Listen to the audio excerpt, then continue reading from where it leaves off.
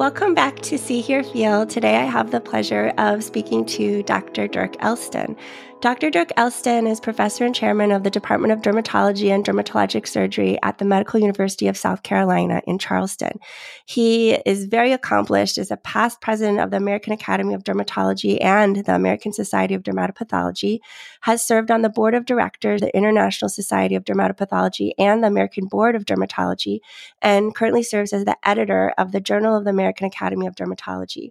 Dr. Elston is a graduate of Jefferson Medical College, did his dermatology residency at Walter Reed Medical Center, and completed a dermatopathology fellowship at the Cleveland Clinic.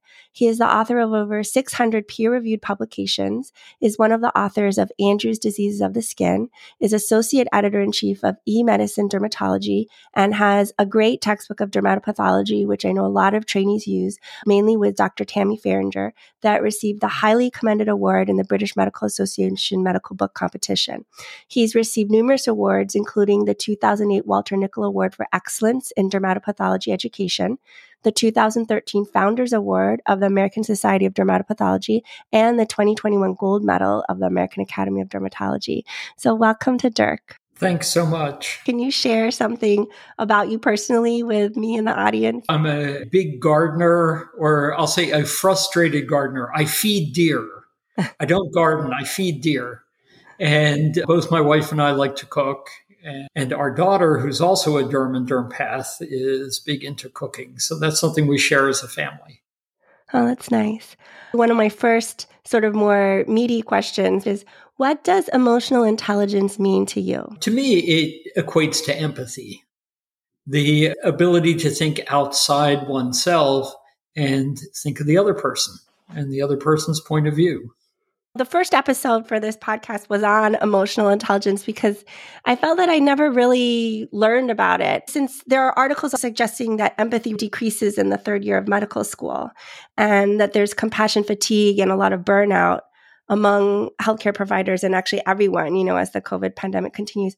Do you have ways of keeping that empathy alive, that emotional intelligence alive? I think the biggest reason why emotional intelligence troughs in the third year of medical school is lack of sleep, just overall fatigue.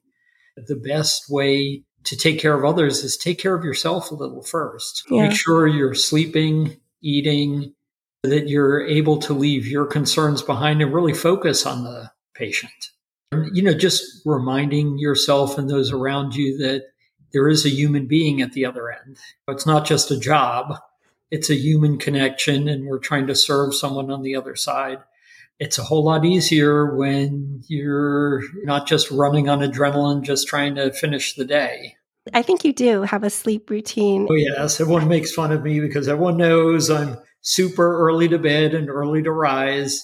A mentor told me long ago, find out when you're most productive. Some people are night owls. I'm a morning person. So I get up early. I do my best work on the elliptical. The computer perches just perfectly the laptop on the elliptical. Yeah, all that is really good advice. My next main question is, have you encountered failure and how do you process it?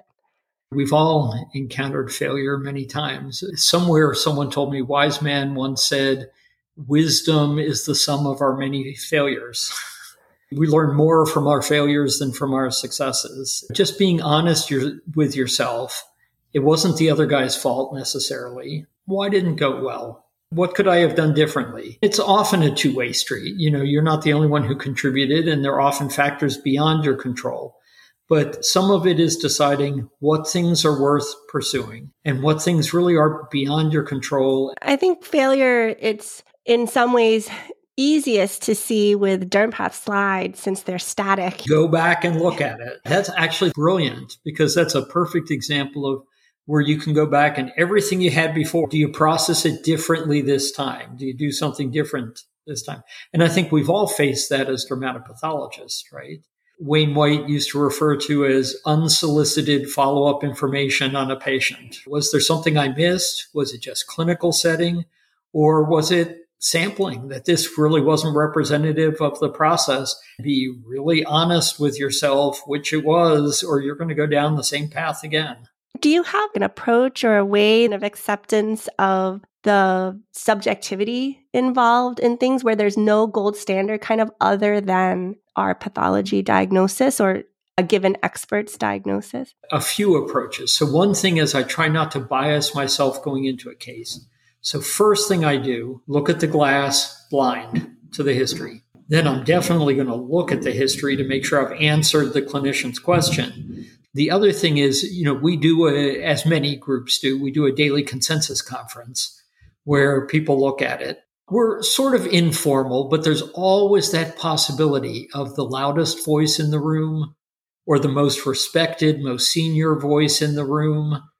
Something that Bill Tyler introduced years ago at Geisinger. We have dry erase boards, and we have a case that, there may really be subjectivity here. There may be a difference of opinion, and you really want to get into everyone's head and say, how did they come to their thought? And not have, especially those who are younger, be reticent to say anything because, someone more senior thought something different, so they're not going to speak up. So we designate something's a board case, and the dry erase boards go around, and no one's allowed to speak, and you write down your thoughts, and then everyone holds them up. And it really is enlightening. It's a nice way to bypass some of the societal things that are ingrained. We respect our elders. We respect our teachers. The last thing we're doing is we look at things where we have criteria, and the criteria aren't necessarily defined. We look at a large number of cases and see how it plays out, what things are independently predictive. I love that answer. That sort of segues into the next question, which I wanted to ask you if you have a diagnostic process, sort of a metacognitive process when you approach each slide. And it sounds like you sort of already touched on that. You look at it first blindly without knowing the history on the requisition. And then it's a gestalt, right? It's like recognizing your sister. You don't say, 2 eyes, a nose, a mouth. You just look at her and it's your sister. If she were to dye her hair, it's still your sister. You'd say, hey, you did something to your hair, but you still recognize her. Yeah. Then there's the translating it for the students. Okay, how did you arrive at that? And that helps you put it into words for yourself because portions of it are really subconscious. They're reflexive. And it makes you better when you have to put them into words. The last scenario is when you look at it and you draw a blank. Yeah. Right? Where I see all kinds of stuff, but it's not gelling as a diagnosis. Now I'm going to look at the clinical question and look back at it. Okay, now does that make sense given that? What steps do I need to get? Do I need lab testing? Do I need more clinical? Do I need IHC? What do I need to do now to get to a useful answer? Because there's someone waiting for an answer on the other end. Do you think that with experience, as you've become more and more senior in derm and derm path, the instances where you put the slide up and you draw a blank, does that decrease with time? Thankfully, yes, it becomes less and less common. But those things still occur. And then what really helps us now is in so many of these cases, we have a clinical image. Yeah. And we can get to the chart easily, right, electronically. And even when it's an outside case, more and more people send images with it, and it just makes it so much easier to put it together. And at least, we're a team. Where do we go next here? I mean, they understand if it's confusing clinically, it may not be straightforward histologically. It sounds like your diagnostic process does relate to metacognition. When you said it's gestalt, that's like sort of thinking fast and just taking it all in. And then the slow analytical, for example, like when we don't know right away when something is, but also once you have a gestalt to check with the clinical to make sure you're answering the question that's presented, et cetera. You touched on bias a little bit earlier, and I know you've written a fair amount on bias as well. What do you think every doctor and patient should know about bias? That it is innate. It's something that's useful. We could not function in a world where we perceived everything. Right. The buzzing in the background, the fly going by, you couldn't get your work done. You couldn't function. So you filter out things. And much of it comes with maturity of the brain. young children hear every sound in every language in the world. As you develop your own language, you extinguish the ability to hear those other sounds because they're not relevant. And we do that with all sorts of things where you filter out what's not relevant so you can see, the tree for the forest. Yeah.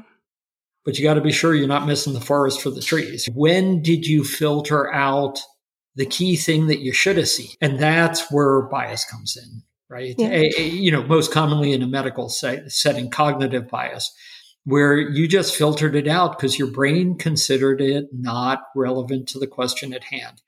Sometimes it's because we bias ourselves by looking at the history first, right?